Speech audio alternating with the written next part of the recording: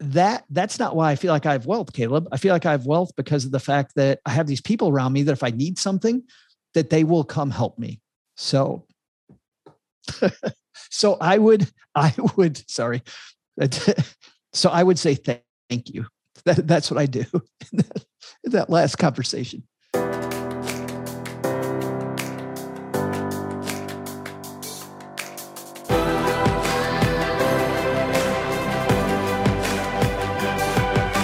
This is Better Wealth with Caleb Williams, the one and only.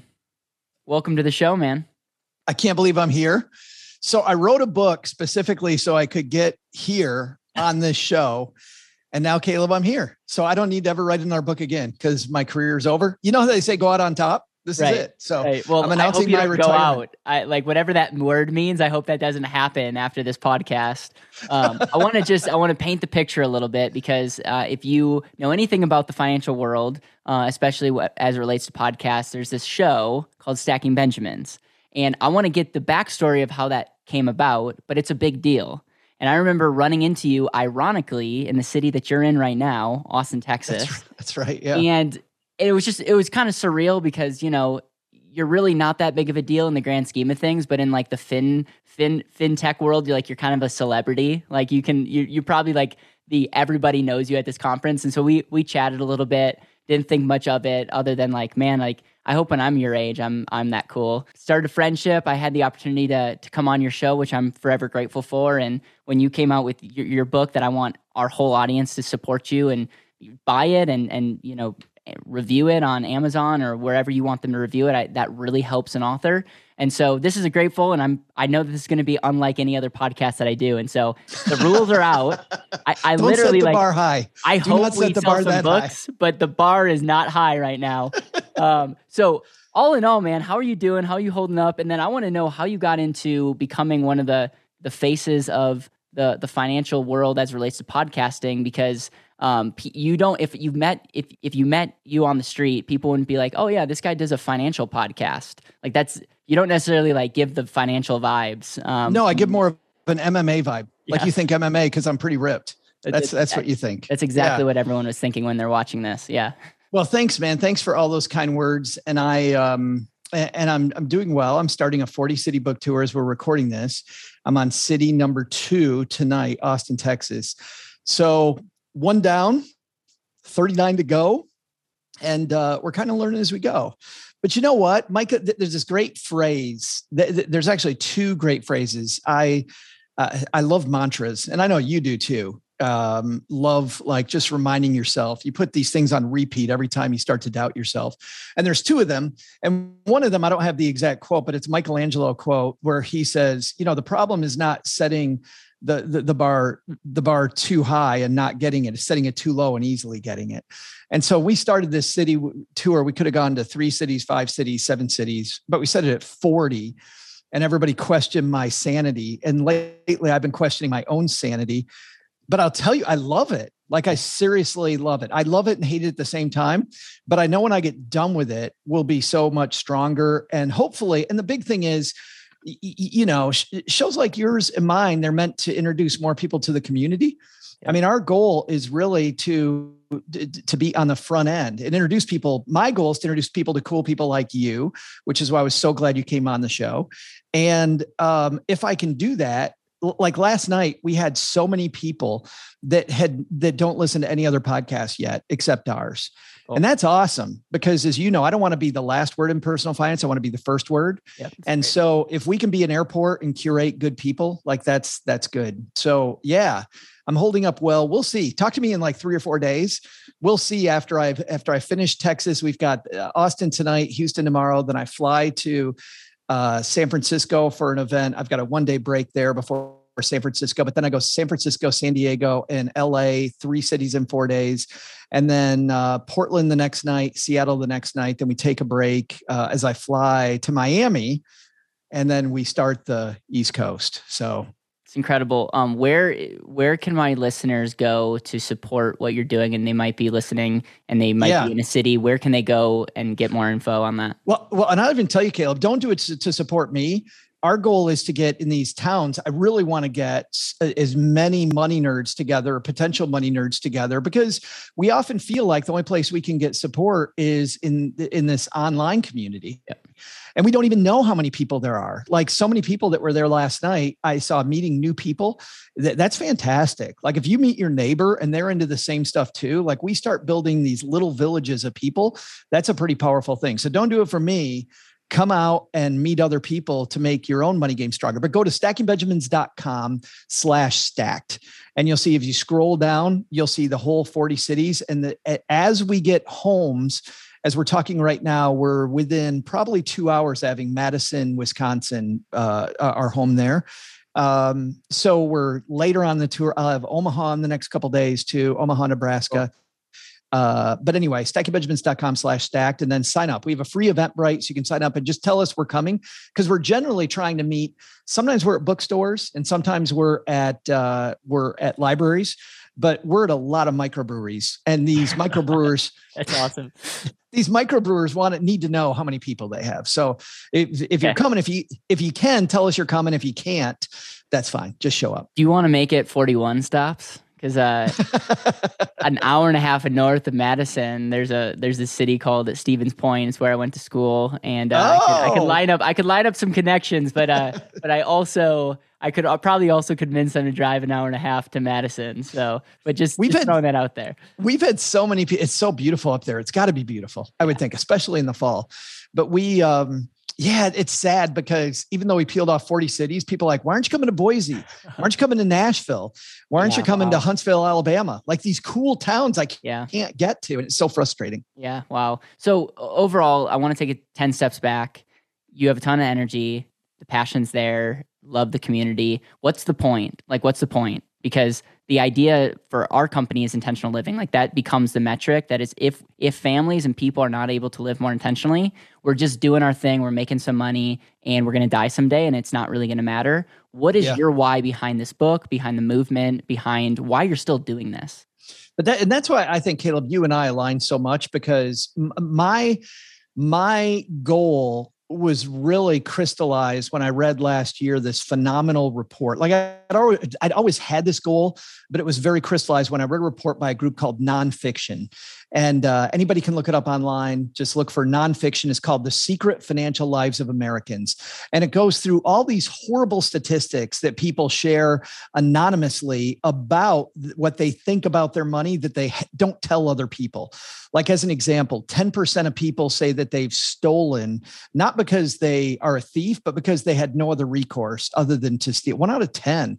It's a big, big, big number. 330 million people in the United States. We got 33 million thieves around us. And not because they want to steal, but because they felt like they needed to. And by the way, I was there. Like I remember exactly when I stole and who I stole from way back when I was living, not even paycheck to paycheck, it was worse than that. People that have said that they would have sex for money, people that eat have eaten out of dumpsters or eaten food out of the refrigerator, stole, there's the joke at work that somebody steals the food. Well, that person is somebody that really needs help. But the biggest statistic of all, the one that rang true to me, was this one. Of all the people in the United States, 150 million people report that they've cried about their money, that they've cried about it. And you'd think that that's people like I was in the early 90s, where they weren't sure where the next paycheck was going to come from and the next meal was going to come from. While that is the case, and that's a higher percentage, get this, nearly 1 in 2 of the people that make over $250,000 a year say that they have cried about their money. So it isn't just about paycheck to paycheck. It's, to use your word, intentionality. My word has alwaalways been, there's a difference between what we spend money on and what our values are. And we know that deep down, like we totally know that. Yep. And so my goal is to make this easier for people, because the frustration that you'll see in the report, most people say there's not enough information out there. And the report calls it BS. And I call it BS. And so do you. So what's the issue? I've been doing this podcast for 10 years. I was a financial planner for 2 years in the transition. I was in financial media before the podcast. You know what? So I've talked to a lot of people. I feel like us money nerds, We want to have these really deep conversations. And you and I know we have to have those, but we can't get there right away. The other frustration is people that don't know money, they think that there's shortcuts, there's secrets. Yeah. Like when I was first attracted in the 80s to the money game, I loved watching these people on TV that knew like the magics of a good budget, or how to go to a grocery store and spend less money, or how to get a better deal on your utility bills. And, and none of these are really secrets. They seem like these little magic tricks, but that initially attracted me to all this stuff. But the other thing that attracted me was like the old movie Wall Street. Don't get me wrong, not going to jail, but these people living on yachts, and it looked like you could have something for nothing, right? You can get rich in a hurry. I feel like, and the report points to this, that there's a lot of people that think that there's shortcuts. And so the questions I get from people that should be building a foundation, I get questions about, how do I get there quicker? What's hot? What's now? And I'll tell you, let me tell you what people aren't crying about, because you and I know what's hot. What's hot right now in the world is that central bank digital currency is going to emerge probably as a big thing as governments get involved in crypto, right? Mm-hmm. That is the hot thing right now. Central bank digital, people aren't crying over central bank digital crypto. By the way, people also are not crying about buying an 8-bit picture of a tree as an NFT for $100,000. They're not crying about that. They're also not crying about some of the possible law changes, like, will the mega backdoor Roth IRA be gone, right? Mm-hmm. They're not crying about that. They're crying because their values and their money don't mix, and they don't have that foundation. So to answer your question the longest way possible, my whole reason for being is to try to show people that this is easy and it's fun, and to give you surround sound. I get one criticism all the time. People go through my podcast and my book and they look for the negative reviews. The negative reviews always are around one thing, and it's always from money nerds. The negative reviews are, I'm not worried about efficacy. They don't say that this way. I'm not worried about more hot tips per second. I'm not trying to give you these aha moments every second. I'm just trying to envelop you in surround sound with people who are fun, money topics that are fun, so that you realize the water's warm. And then later on, you'll have those big aha moments. You might not have them with me, but I'm going to lead you to them. You said this early on, you want to be the first voice, but not necessarily the last voice. Absolutely. And if you look at our world right now, and this report, I can't wait to read it. It just is crying for help. It's like we live in a country that needs a different perspective change. And one of the reasons that makes you so articulate is you literally identified some of the two most important issues, in my opinion. It's values, and are you internally motivated or externally motivated? And I think if we look at money decisions that people make, they're making decisions based on things that they don't value, but other people they think they value, and they're externally like motivated for the wrong reason. And so it's so funny because we always talk about the heart is the real issue. So one of my questions that you can start thinking about is, how do you have the values conversation? In our workshop, the first thing that we do is help people craft a value statement, a why statement, and make that the metric, because you're totally right. Your life becomes, there's meaning to why you do this. And if you don't, it's just like, oh, retire. Well, have you ever looked at the definition of retire? Like, let's start changing our language, because I don't want to be the horse that retires kind of deal. So that's number one. Number two is the get rich quick whole scheme. And it's so interesting to me about people that are literally in it for the quick buck. And I hope for their own sanity that they don't make money in doing that, because talk about unfulfillment. And we talk about money follows value.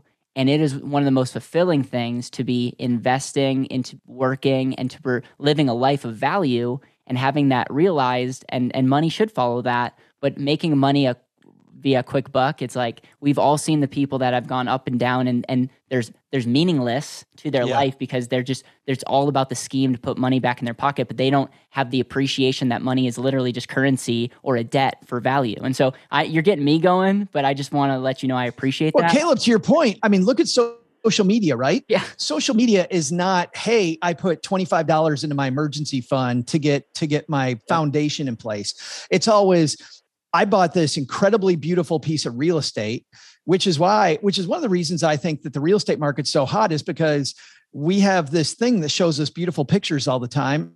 and we see our friends all buying real estate. And by the way, I'm not saying real estate's bad when I say this. I'm just saying, why has real estate lately beat the pants off the stock market?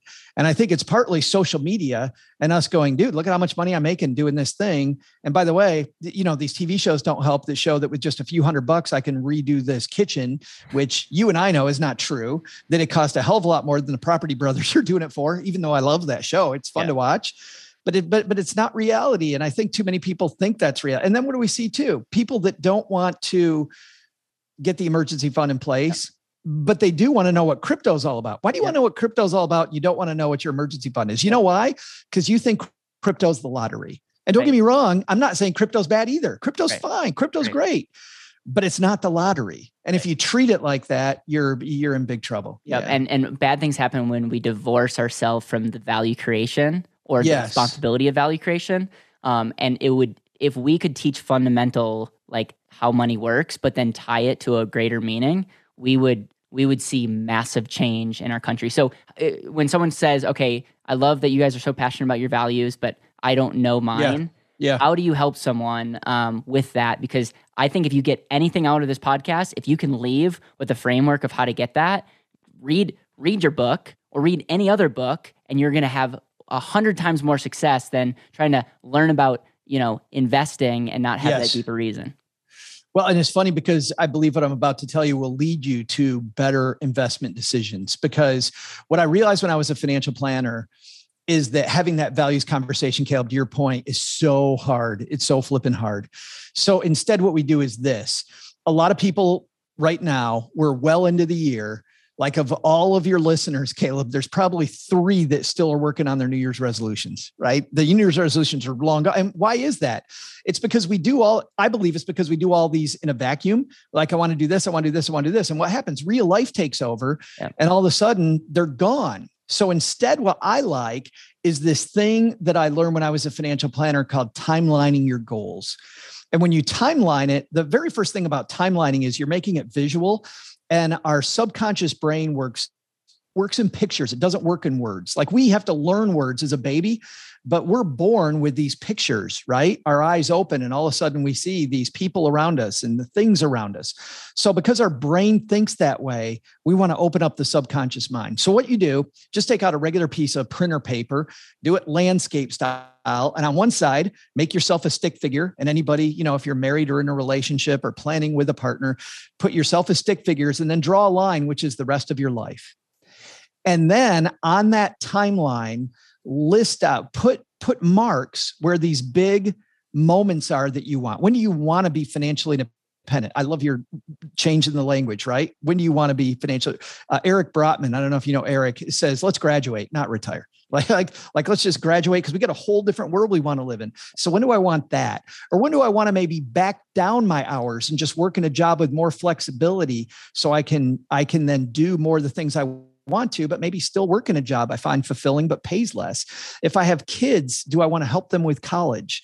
If maybe I want a second home, whatever that might be, put all of those goals, whatever they are, put them on a timeline. And what happens is a few wonderful things. The first thing is that I want everybody to take those goals and do a very simple equation.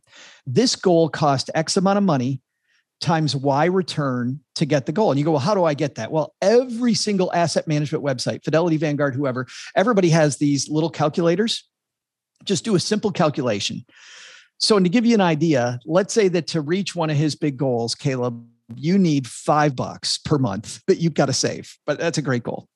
$5, and you need a 9% rate of return to get that goal. Now we can look at those numbers. So the first thing that we look at, and these are the goals individual, by the way, and I'm next going to tell you about putting the goals in relation to each other, because I think that's where we really get to the heart of your question about values. But first, what we do is we look at that $5. And let's say, Caleb, you don't have $5 a month. You only have 3.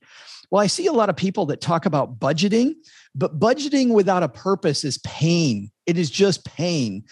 Budgeting, when you know why you're doing it, is huge because now, okay, I'm going to go ahead and eat at home instead of eating at a restaurant because of the fact that I want to save more money. And guess what? Then I find out I like cooking as well, which is what happened in my life.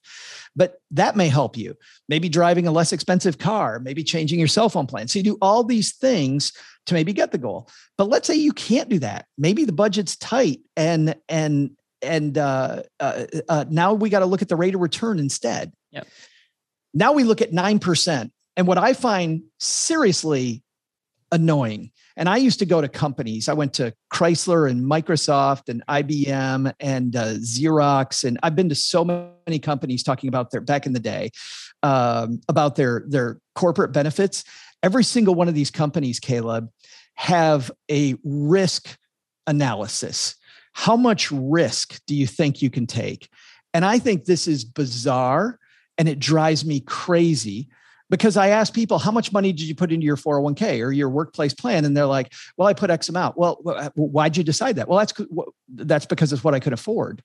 And then I'd say, how did you pick these funds? And they go, well, they were the ones that look good. And then I'd ask, where is that going to take you? And they have no idea. Yeah. Like 9 out of 10 people have no idea. They're like, oh, I picked it based on my budget and based on my risk tolerance, which is risk tolerance thing said. Here's a novel concept. Do the risk tolerance thing, but do it after you find out how much risk you need to take. Yeah. So if we start off with that 9%, and then we look at investments historically that have done 9%, now we can go, you and I have a conversation and say, or you do some research and you're like, oh man, that's 9% is pretty risky. Like stocks over long periods of time have done that, but maybe we back that down to 7 because I want to be conservative. Well, guess what we usually do? We back it down to 7 because we don't feel like we like the risk, but we never change anything else. Yeah. But these other things are going to move. So if we make it 7, I have to either save more money or I have to change the goal.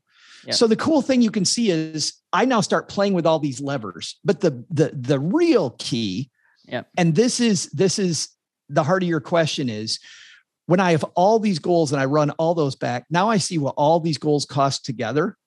And then I go, maybe I can't reach them all. And now we have the values conversation because now it's all these things I care about and which one really is more important to me to hit early, which ones can I push back or which ones can I eliminate altogether. So I believe that by timelining your goals visually and building milestones toward them, you're more likely to reach them. You're going to have a plan that makes sense. You're going to research fewer investments because everybody's worried. We have FOMO that we're missing out on all these investments. Just research the ones that historically have gotten you to this rate of return you need. And then last, compare them against each other and your values will rise to the top while you're doing that exercise. Well, what I love what you said is we a lot of times have conversations in a vacuum. It's like, how much risk do you want to take? How much rate of return do you want to take? And we don't tie it to anything. And right. It's like, yeah, if I didn't have a reason why I'm investing and the market goes down, I might feel a little bit different than if I have a 15-year goal and I know that this is going to happen. I'm doubling down. Like it's just that there's so much opportunity to up our game. So I'm assuming you're writing this for the consumer, but are you hoping financial advisors can like read this and learn a thing or two? Like, what's your view on financial advisors? Oh, I have at the end of the book, I talk about financial advisors and my thought is this. I think there is, and this is Joe lighting a torch on a lot of the discussions that we have online because they are also baloney, to put it nicely. The thing about most financial advisor discussions online is the first thing you ask a financial advisor is what do they charge? It's the very first thing you ask them. I don't walk into you and I before we hit record. We're talking about Baskin Robbins. We're just talking about ice cream a little bit. You don't walk into Baskin Robbins and go, how much does it cost? Yeah. What are they going to say? They're going to say, do you want a single cone? Do you want a double cone? Do you want a sundae? Like the first thing I want to know is what I get. Right. And by the way, with an advisor, here's what I want and here's what I don't want. And I'm not even going to talk about CFPs or anything like that. Mm-hmm. I want to surround myself with smart people. Yep. I want to be the dumbest person in the room. And I always want to, in my life, I want to be the king. But if you're listening to this, you might want to be the king, the queen, use your analogy, whatever it is, but you want to stay in charge. You don't want to abdicate the throne, meaning your advisor should make you smarter. Yep. So if you're in a relationship right now with an advisor where you walk in, and actually, let me give you an analogy here to show you how ridiculous this is. I'm a Detroit Detroit guy, Caleb, and I love General Motors. Okay. Not the best company of all time, but my dad worked for GM, and I've watched them over the past 30 years just continue to stay relevant and stay in the game. And it's amazing how they've turned this Rust Belt company just to stay there. And man, their technology for electric cars is right there with everybody else's. Mary Barra, the woman who's the CEO, I think has done a great job. Mary Barra does not come in twice a year to the GM office as the CEO and go, okay, car people, you guys do the car thing. And 6 months from now, you tell me how you did, which is the way most people treat their financial professional, right? Maybe. Yeah. Maybe 2 times a year might be a stretch, but yeah. Right, yeah. Right. Hey, how did I do? And then they're upset that they didn't do what? It didn't, what? Yeah. If you have that relationship with your advisor, you either need to redefine the relationship or you need to fire them, because Mary goes to all the meetings. Mary reads all the periodicals. Mary belongs to all the groups. Mary does all the stuff on her own, but then she has these smart people around her, Caleb, that she goes, hey, Caleb, I read this. What do you think? And Caleb, by the way, who's hella more smart than Mary is about his particular department, right, can then show me how exactly to think about that, because A, Caleb knows me, B, Caleb's the expert who's got my back, and C, we've built this relationship together that's based on him teaching me more stuff. Right. So for me, advisor wise, I do hope advisors that hear this, that don't have a collaborative relationship, that think that they want to be the magic man or magic woman that makes everything just, hey, there's an advisor specifically in my hometown of Texarkana I'm thinking about right now, who talks a great game about being collaborative. And whenever he and I meet for foamy beverages on a Friday, he complains, and I've told him this, by the way, I'm not talking about his back. He complains about collaboration. And I'm like, your clients hire you to argue. Like, I hire my advisors to argue. I'm not just going to go, yeah, Caleb, you're the man. I'm going to go, are you sure we should do it that way? Like, those people are great. So if it's not collaborative, get rid of them or redefine the relationship. Yeah. So many things that you said there. My eyes were open because I got into this space in a unique way. And I was like, oh, we're just glorified people to sell products. Like, welcome to the financial service space. And I'm like, okay, it just didn't sit well. I'm like, what in the world? Like, I don't know that much about money, but I know that, like, why, when you're calling me with the annuity of the month or like the investment or the mutual fund of the day, it's like there's some red flags there. But like, welcome to our space. And I think that was I think that's one thing that we can resonate with. And it's like, oh, I'm sorry, like, taking a fiduciary test is a step, but it doesn't make you all of a sudden like this golden person as it relates to your advice. So it's just one of those things where it's like, I love what you're saying, because the real issue is people, again, are divorcing themselves from actually getting results. And so they're just like, they don't really want to take responsibility. And we love playing the blame game. So it's like, oh, Joe sucks, and it's like, it's Joe's fault that I'm broke. That's right. It's not mine. Yeah.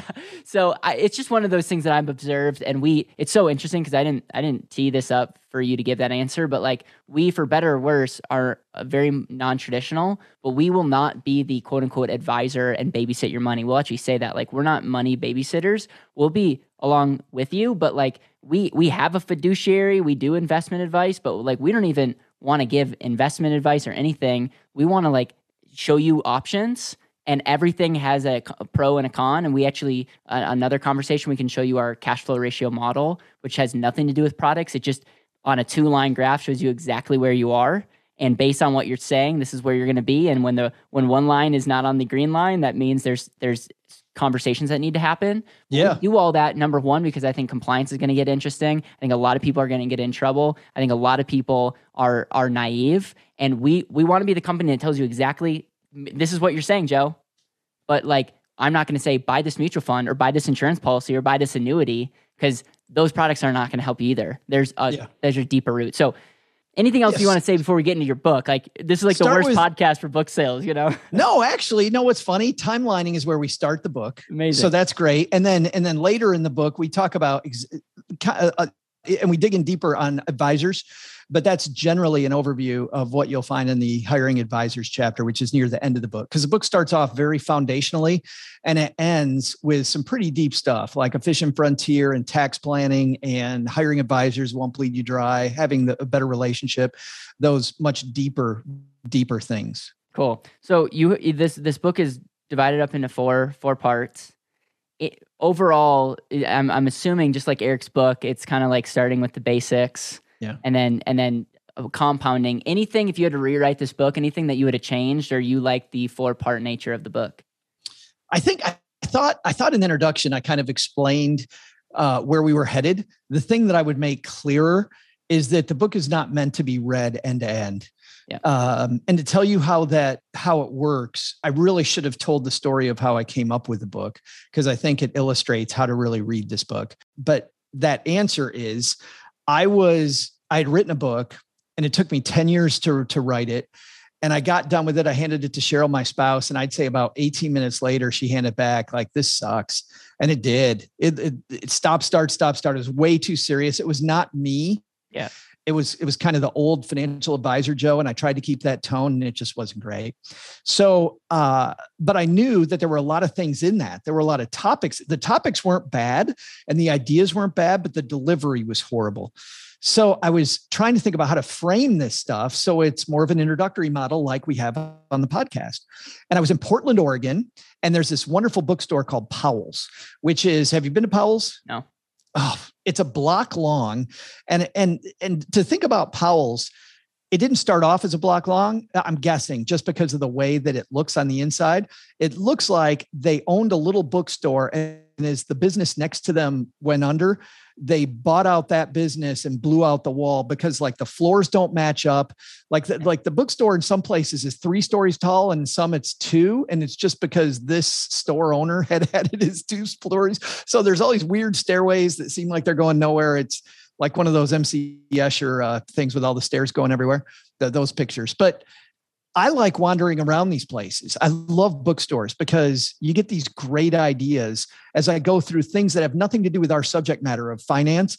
I'll go through the photography session. I'll go through the fiction area, science fiction. I'll walk through everywhere. Well, as you can believe, because you know me a little bit, I end up at the kids section. And so I find this book that I had when I was in 4th grade called the Hardy Boys Detective Manual. Have you ever read the Hardy Boys Detective Manual? I've read 2 Hardy Boys books, and so I can relate a little bit. Yes.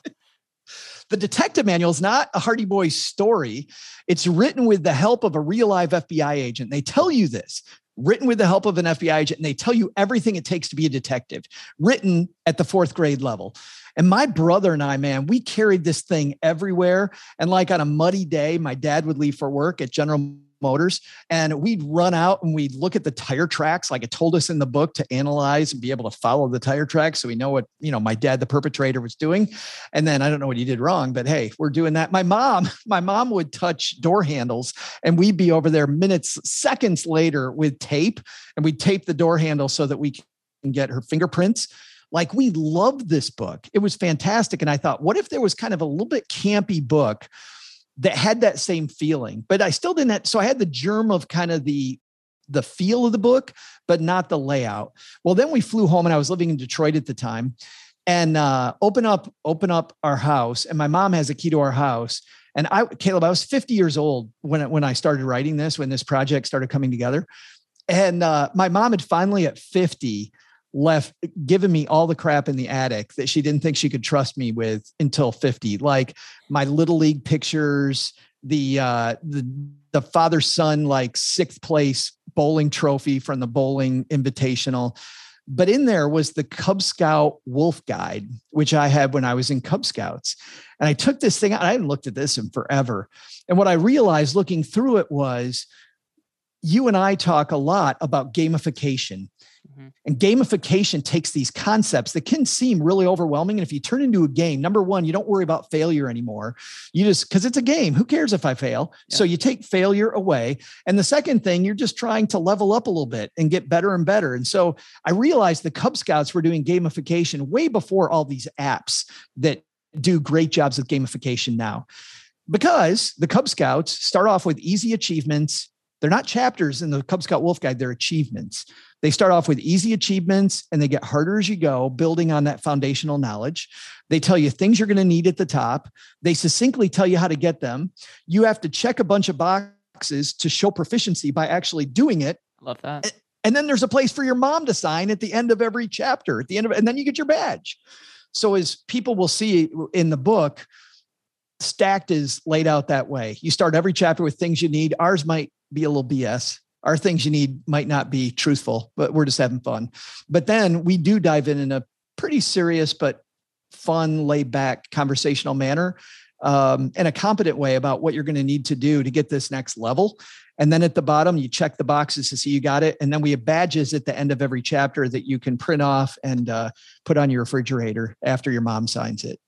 So that's incredible. I love how you create this gamification, and it's fun, because to be honest, it's like you and I both could say, like, does the world really need another financial book? Yeah. And I love that you're putting your twist on it. We're going to go through this fast because I don't know if you have a hard stop at the hour, but I want to get I'm going to go through each part, and I would just love a 2-minute summary of like, here's some of the key things from this part. And then I want hard call to action of where our audience can get this book for themselves, for their family. And then it's a side benefit to benefit you. But awesome. It's one of those things where you're on the show for a reason. I want to support what you're doing because I see the passion that you have in your life, and I want that to compound. And so I'm just entertaining me, dude.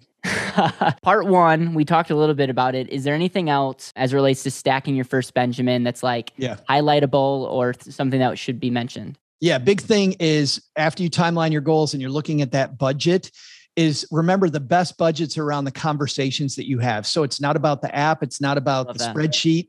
It's about the conversations you have. Cheryl and I, as a starter, and even if you're single, I would do this: set 20 minutes at the same time every week, and look at it's just 2 basic things.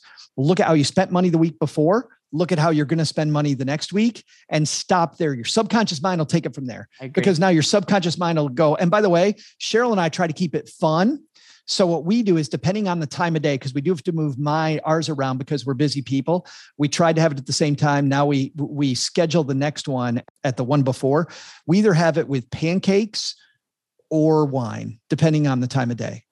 And at the 20-minute mark, stop. No matter where you're at, stop, because it's got to stay fun or you're not going to keep doing it. That's in step 1. Yeah. We say when you track it, you control it. And that's the whole idea, is like, you don't have to fix it as long as you're self-aware. You're self-aware on a problem or an opportunity. You're going to start seeing that car over and over and over again. And the car was always there. It's just like you're having those conversations. Yep. I'm curious about your increasing income. I love that you have this in here. And I think it's one of those expanding conversations. What is the best way to increase your income?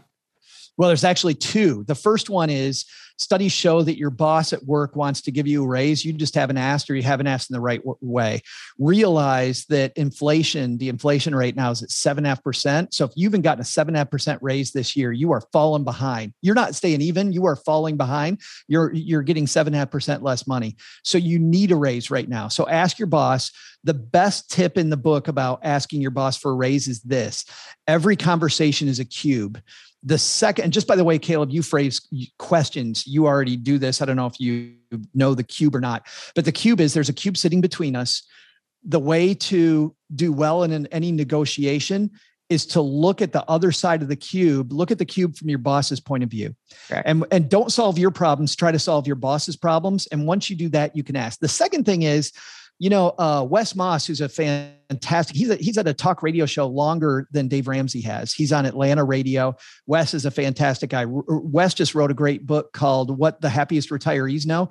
Do you know that the average retiree who's very successful has 5 different streams of income? So developing other streams of income, creating other ways of making money so that you're not relied on one, is the second thing. So I prefer, and I go into this, the sharing economy is a lie. It is working for people in Silicon Valley. And if you're going to just pay off holiday credit card debt, driving Uber is fine. But people like Dr. Juliet Shore, and people can look her up, have proven that unless you're a math wizard, you're usually being taken advantage of when you're working for the quote sharing economy. There isn't sharing, they're taking from you. So doing something better, like building your own website, your Etsy store, whatever it might be, is a better way to go. I agree. And I also think if you're going to ask for a raise, seeking first to understand where the other person's coming from. And remember, people like I want to pay everyone a ton of money, and we just need to realize that into value, and that needs to be quantified. And I think if you can be the type of person that can take emotion out of it and say, what would be the value for X, Y, or Z result? And then if you can do that, it's like, it shouldn't be, that's how we can start expanding. So I love that you mentioned that. And I also think getting a side gig is a no-brainer as well, or websites. There's so many opportunities to make money. Absolutely. And just one more thing on that, because I'm glad you brought that up. Seek first to understand. Big thing to understand, you may not know this, but your boss might not be the decision maker. Yeah. And it actually makes it easier this way, and it's less confrontational if you realize you're just trying to fill your boss with as many things to take to their boss as possible. So realize that there might be more going on, and you're just giving them ammunition, so that the ammunition's a bad term, but you know what I mean? Give them enough cool stuff about you that they go to their boss as your advocate. What is your 101 when it comes to credit and debt? I have my opinions, but I might remain quiet during this.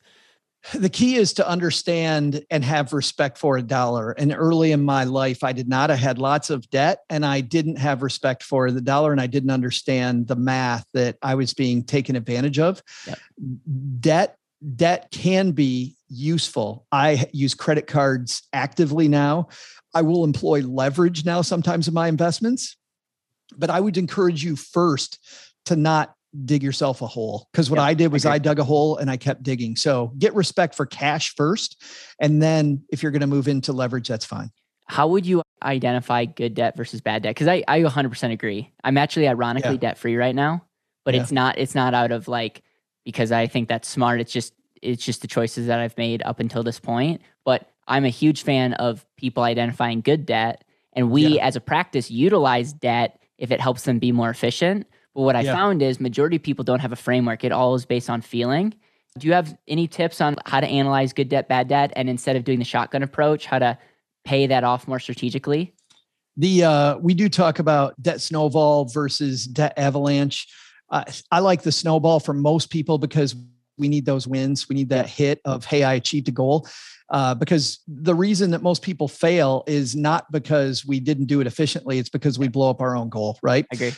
The big thing about debt for me is that, and when it comes to paying off debt, is I believe, and now we're into semantics, by the way, you phrase it a different way than I do. I believe all debt is bad debt. Every piece of debt is bad debt, which puts the fear in you, right? Because when you're in debt, you're an asset on somebody else's spreadsheet. Right. And I don't like being an asset on somebody else's spreadsheet. So my goal is to be the CFO of my company. And let me give you an example. 30-year and 15-year loans. The average person out there will choose between those. A lot of people go, well, I'll take a 15 versus a 30. Let's say the interest rates at this particular time are very close to the same. Sometimes there's a wide margin between them. Sometimes they're close. They'll take out a 15-year. And I would ask them why. I go, why would you take out a 15 versus a 30? And they go, well, because I don't want debt for 30 years. A CFO does not go to their bank and go, hey, 15-year versus 30. Well, I don't want this company to be in debt for 15. You know what they do? The CFO of a company takes the bank for the best terms and interest rate they can get. And then they create a payoff structure that matches their goals, which is completely different. So as an example, and some people can't do this, but if you can, why wouldn't you take out a 30 and pay it off in 10? Because if you get a disability, let's say you get disabled, now I have flexibility where I don't have this huge payment. I might not lose my house. Right. And I realize some people need a bank to hold them hostage, to make sure that they do the right thing. But so I think all debt is bad. And I think we need to be a CFO though, and use debt appropriately like a CFO will, where strategically it helps me get ahead faster. I respect that answer. We'll have you back on, and the whole theme will be debt, because I have some thoughts. It's semantics. It really is not it's not going to make or break. All right. So part 2, building and stacking your Benjamins. Let's talk about, okay, you have the basics. I love that. Now what's part 2? What are the highlighted concepts that we should be aware of? Yeah. Highlight thing is get invested earlier rather than later. This is the big thing. Do not wait until you have your emergency fund in place, until you have your debt paid off. As an example, for people that are listening and not watching this piece of paper right here, I just have a regular piece of paper. I'll shake it for people listening. If you fold this one time, that's a doubling, right? And so we double our money, and then we fold it again, then we double our money again. If you get an 8% rate of return there's a rule called the rule of 72, and you take 72, take the interest rate you think you're going to get, divided into 72, tells you how many years it's going to take your money to double. So if it's an 8% rate of return into 72, that means every 9 years you're going to fold the paper, right? If you fold this paper 50 times, it stretches to the sun. It just takes 50 folds of that one paper. So if I can find a way to double that 50 times, it will go from here to the sun. Think about how much money that is. So I get frustrated when people just look at the next goal. They look at just debt payoff, or they look at just build the emergency fund. Invest sooner so that you get more doubles. Because the most important double that we all need is the last one. That's what we need. I love it. I've never heard that example before. So I love that. Damn. 50 times doubling, we can get to the sun. Isn't that crazy? It's wild. Yeah. Wild. Okay. So part 3, you and I'm actually going to read this because it's kind of like, it's totally your personality. It's holding on to Benjamins without burying it in the backyard. Yeah. This is all about risk management. And the biggest thing about risk management is stop thinking about what insurances should I buy. Stop. Instead, think, what are my risks and what's the best way to control those? I love it. And it. while insurance then is a great thing, now insurance is just a tool, and I'm not living in the insurance company's backyard. Don't get me wrong, I'm still going to use insurance companies in a lot of cases, but I'm going to make better decisions. And your biggest line of defense is that emergency fund. It drives me crazy when people say, my emergency fund only gets 0.5%, and inflation now 7.5%. So I'm losing lots of money. The ROI, let's be clear, the ROI in your emergency fund is not the 0.5% you're getting at the bank. It's the fact that you can avoid short-term disability coverage. It's the fact that you can raise your deductibles on your homeowners, your renter's insurance, or your car insurance. You can stay in the stock market more aggressively if that's what you're doing, without having to panic. You can have your real estate empire without panicking. You can do that's your ROI. It has nothing to do with these baloney arguments I see online about, well, it doesn't pay anything, so I'll just use my credit card if I get in trouble. The Psychology of Money, that book articulates this, like, what is the ROI of having access to capital? Unbelievably well. And I 100% agree. And I'm a big fan of emergency fund. I can't tell you how many friends I have that are entrepreneurs that think like, oh, my money's burning a hole in my pocket, so I'm just going to like invest in things that are not liquid, and then their business doesn't perform at the 100% growth rate that they were expecting, and then they're out of business. And I'm like, man, like I want people to get that. I love investing. My risk tolerance is pretty high, and you would be shocked. You'd be shocked how much cash that we're sitting on and have cash equivalents because we're running a business. And I have a moral obligation to make sure that I don't gamble with someone's, 3 weeks from now paycheck with their livelihood. Yeah. It's just one of those things. It's like when the pandemic hit, when everyone's freaking out, we actually made some investments in people that are paying dividends. What's the ROI of having capital then? Like, so I'm sorry, you got me going, but I love that I'm sharing that because a lot of insurance, like I heard the other day, people have like this emergency account insurance, like you have a couple hundred. You've seen that, like you pay a couple, every month, and like you get like if you lose your job, you have like, and I'm like, what a nightmare, what a waste of time, like and it's like, but unfortunately, those type of insurances, I guess, are needed if you don't have any discipline. But imagine the rate of return on all the insurance premiums that are saved by not by quote unquote self-insuring. And what you're doing is you're building your opportunity fund to invest or to take advantage of opportunity. So I love that you articulated that, and hopefully people re-listen to that. So it's not just me saying it, but it's someone that's been around the block a few more times. I give people, at the risk of making this just a little bit longer, Caleb, let me give your listeners one more thing, or your viewers one more thing. And that is this. You need to think about your insurances differently, because what I usually see is people have insurances and I ask them why they have that one. They say it's inexpensive.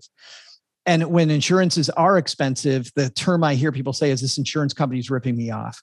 Maybe they are, because it's square peg, round hole, because it's generally the salesperson, but the insurance itself usually is not. Insurances are state regulated. Maybe you can fool a state regulator for 6 months, for a year, but you're not going to fool them long-term. And it's highly competitive. So I don't think the insurance policy is where you're messing up. It's your application of these things. So Insurance companies know one thing really well. They know risk to the company. They do not want to get in trouble, and neither do you. So you have to think about insurance this way, which is totally different than most people think about it. Insurances that cost the most money. This is going to sound horrible. You don't need to buy those insurances, but you need to consider that risk. So disability insurance, which so many people don't want anything to do with, like, oh, that's expensive insurance. You know why it's expensive? It's expensive because their claims are through the roof. It's a better chance of happening to you. You think about your car versus your home, right? Your home hopefully costs more than your car, but your car insurance is more expensive. Why is that? It's because the claims experience is bigger there. So think about things like disability, think about your car insurance over your home. And don't get me wrong, you should have good homeowners insurance anyway, but think about those more expensive ones. And I'll tell you one that a lot of people have through work that you can, most of us, safely get rid of. A lot of people listening to this sit and work at a keyboard all day. And yet on your flex benefits at work, you have accidental death and dismemberment insurance. Accidental death and dismemberment insurance is meant to provide you income if you lose a finger in heavy equipment. If my index finger pops off between the J and the K key, like there's probably something wrong there. So you can usually get rid of accidental death and dismemberment and instead get that disability coverage that you were avoiding. So sometimes by just moving your coverages around and how you do it, you might not save any money, but you'll have much better coverage for the same amount of money. And that's what we talk about in that section. So many more things that I want to say. I'm glad you touched on the DI, because it is a tough thing to have a conversation, because sometimes 2 to 3% of your income, you're insuring. It's so painful. 50 to 60%. It's something that you don't want to do, but statistics don't lie. So it's like, it is interesting because we give people the option, we show them, but I think there's going to be a lot of lawsuits happening because financial advisors aren't having that conversation, because it's a not a fun conversation. And yet, if I talked about it as income insurance, insuring a fraction, right, it would be a lot different than like, I'm not going to get disabled. So it's just interesting how things are worded. And unfortunately, if advisors are going to do the least friction to, I love our financial advisor friends, but it is kind of comical how you think we're experts and we're really just maybe one step ahead, or say we're one step ahead of you. And this is the place where you can save a lot of money, by the way. Save a lot of money and have a lot more freedom of worry if you stop asking the question about insurance and start asking the question about where's my risk. Yep. I love that. All right, part 4. Let's land the plane. What and there's a lot here. So what else is, from a standpoint of like when it comes to the end of the book? What are some of the other key elements here? The big thing here is hiring advisors, which we already talked about. That's a major chapter. But another one is people that are very, very smart are incredibly smart. And this is what drove me crazy when I moved from the advising world to the financial media world, Caleb, was they're having, as you know, also straddling both sides of this, they're having 2 totally different conversations, right? And financial advisors are having conversations about building an investment policy statement, which I think is really important, especially in times like with as we're recording this, all the problems in Ukraine. And don't get me wrong, the last thing we want to worry about is our money, but we still should be worried about our money, right? On top of there's definitely other things that are more important. So I want to acknowledge that. But as we're recording this, the stock market yesterday, last I looked, was down 600, it was down 600, the Dow Jones was at one point in the day. So when we see volatility and stuff, people panic. But professionals have an investment policy statement, which means they build a machine about how they're going to react to things, and they stop reacting based on the news cycle, which is designed to make you panic so that you read more or watch more. So stop that. The second thing is that people that are super smart stop at one fund. And this isn't going to be your whole audience. And maybe I'm only talking to the nerds now, but there's a lot of nerds out there that go, well, you know what? I'm going to buy the total stock market index and that's it. I'm just going to buy this one fund called VTSAX and I'm going to stop. And by the way, that's a fine place to start. It's great. But at some point, there's this thing that we go into late in the book called the efficient frontier. And I'm not a fan of that name. I'm not a fan of the fact that we use some of these big terms for stuff that isn't that hard to get and isn't that hard to do. But historically, your assets could be positioned so that they take the least risk with the highest return based historically now, based on, and this is Nobel Prize stuff. This is Dr. Harry Markowitz did this, won a Nobel Prize for this. And so many people have followed this advice. And it frustrates me when somebody who makes sure that they save every penny, that they do all of this highly analytical stuff, when it comes to their investment, they go, I'm just going to buy the total stock market index and I'm going to stop there. When the efficient frontier is so easy, and people will avoid fees. And yet they'll give away tons and tons and tons of money by having it positioned inefficiently. Yeah. So just, even if you don't buy the book, look up The Efficient Frontier and start to learn about that. Cause I hate the name. It's so much easier than that, Caleb, as you know. It's not the theory that you came up with in your mom's basement. No, I did not. Man, this is okay. Yeah, no, I 100% agree with that. I think fees, people are triggered, and rightfully so. But at the end of the day, you should be asking, what is the end result? I'll pay you a 5% fee if you can give me X, Y, or Z result. And not that I'm endorsing a 5% fee. I'm saying, let's be more critical thinker. Let's not think that value comes from the lowest fee. And if you're just going to invest in the S&P, don't pay someone 2% to do that. It's just one of those things where I love how you articulated that for sure. My co-host says it really well. He's like, in your fights, there's lots of dragons to fight. Yep. The financial media talks about fees as number one, and it's an important dragon, but it's probably 3 or 4. Yep. He says this better than I do. He's like, I've never met somebody, he's been a financial planner for over 20 years. He's like, I've never met somebody who during retirement goes, I would have retired earlier if I would have paid 0.5% less in fees. Yep. Later on, I didn't save early enough. I didn't save enough money. That's why you don't retire. So solve those things first. So how can people get the book? And yes, and I know and I want you to replug how people can be a part of the tour, because we're gonna air this as soon as possible, just so that we get the most exposure. Cool. Thanks, man. Tour. Yeah. StackingBenjamins.com/stack shows you all the different places. Obviously, you can get it on the big boys like Amazon and Barnes & Noble, and they are fine people. Barnes & Noble's partnering with us in some cities. We'll be at Barnes & Noble's in Columbus, probably Manhattan. We're hopefully firming that up today or tomorrow, but we're at a few Barnes & Nobles around the country. But generally, at the risk of peeving Barnes & Noble, I really like the little community bookstores, like where I started this, place like Powell's. And because these places are great places for creators to get inspiration. So if you can buy from your local bookstore, even though it might cost a couple dollars more, I would do that over Amazon all day long. And you know what? If you're listening to this and you're just starting your journey and you're listening to Caleb, number one, congrats. That's amazing. Number two, don't buy my book. Go to the library and get it, or use your library system to listen to the Audible.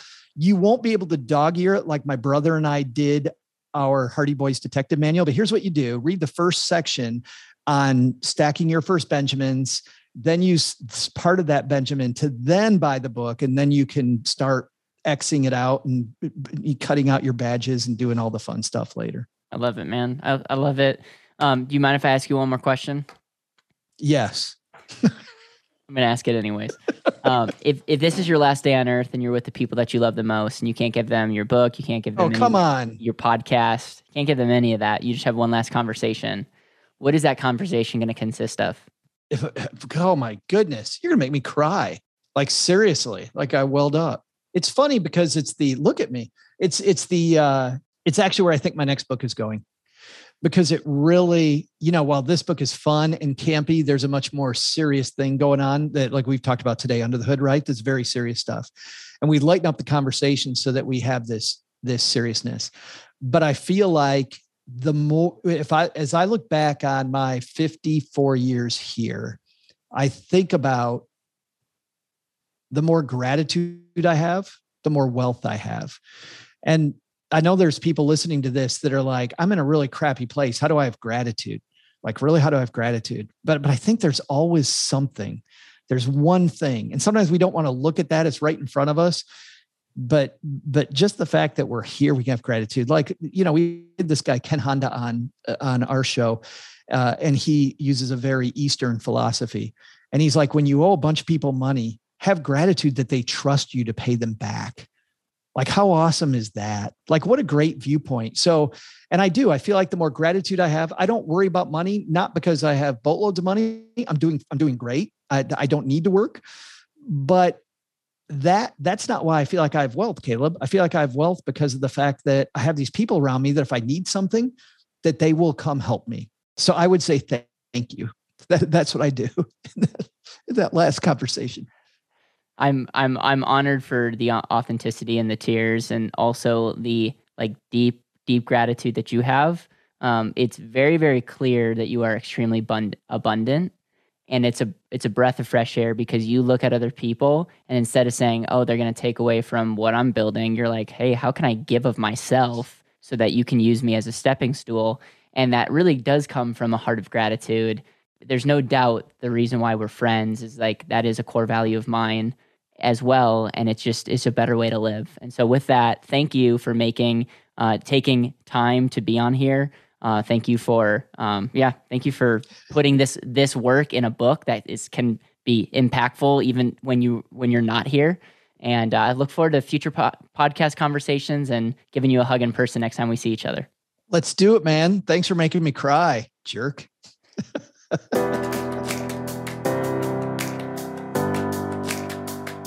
Thank you so much for listening to the Better Wealth Podcast. It would mean the world to me if you could hit subscribe, leave a review, and share this with the people that you know and love.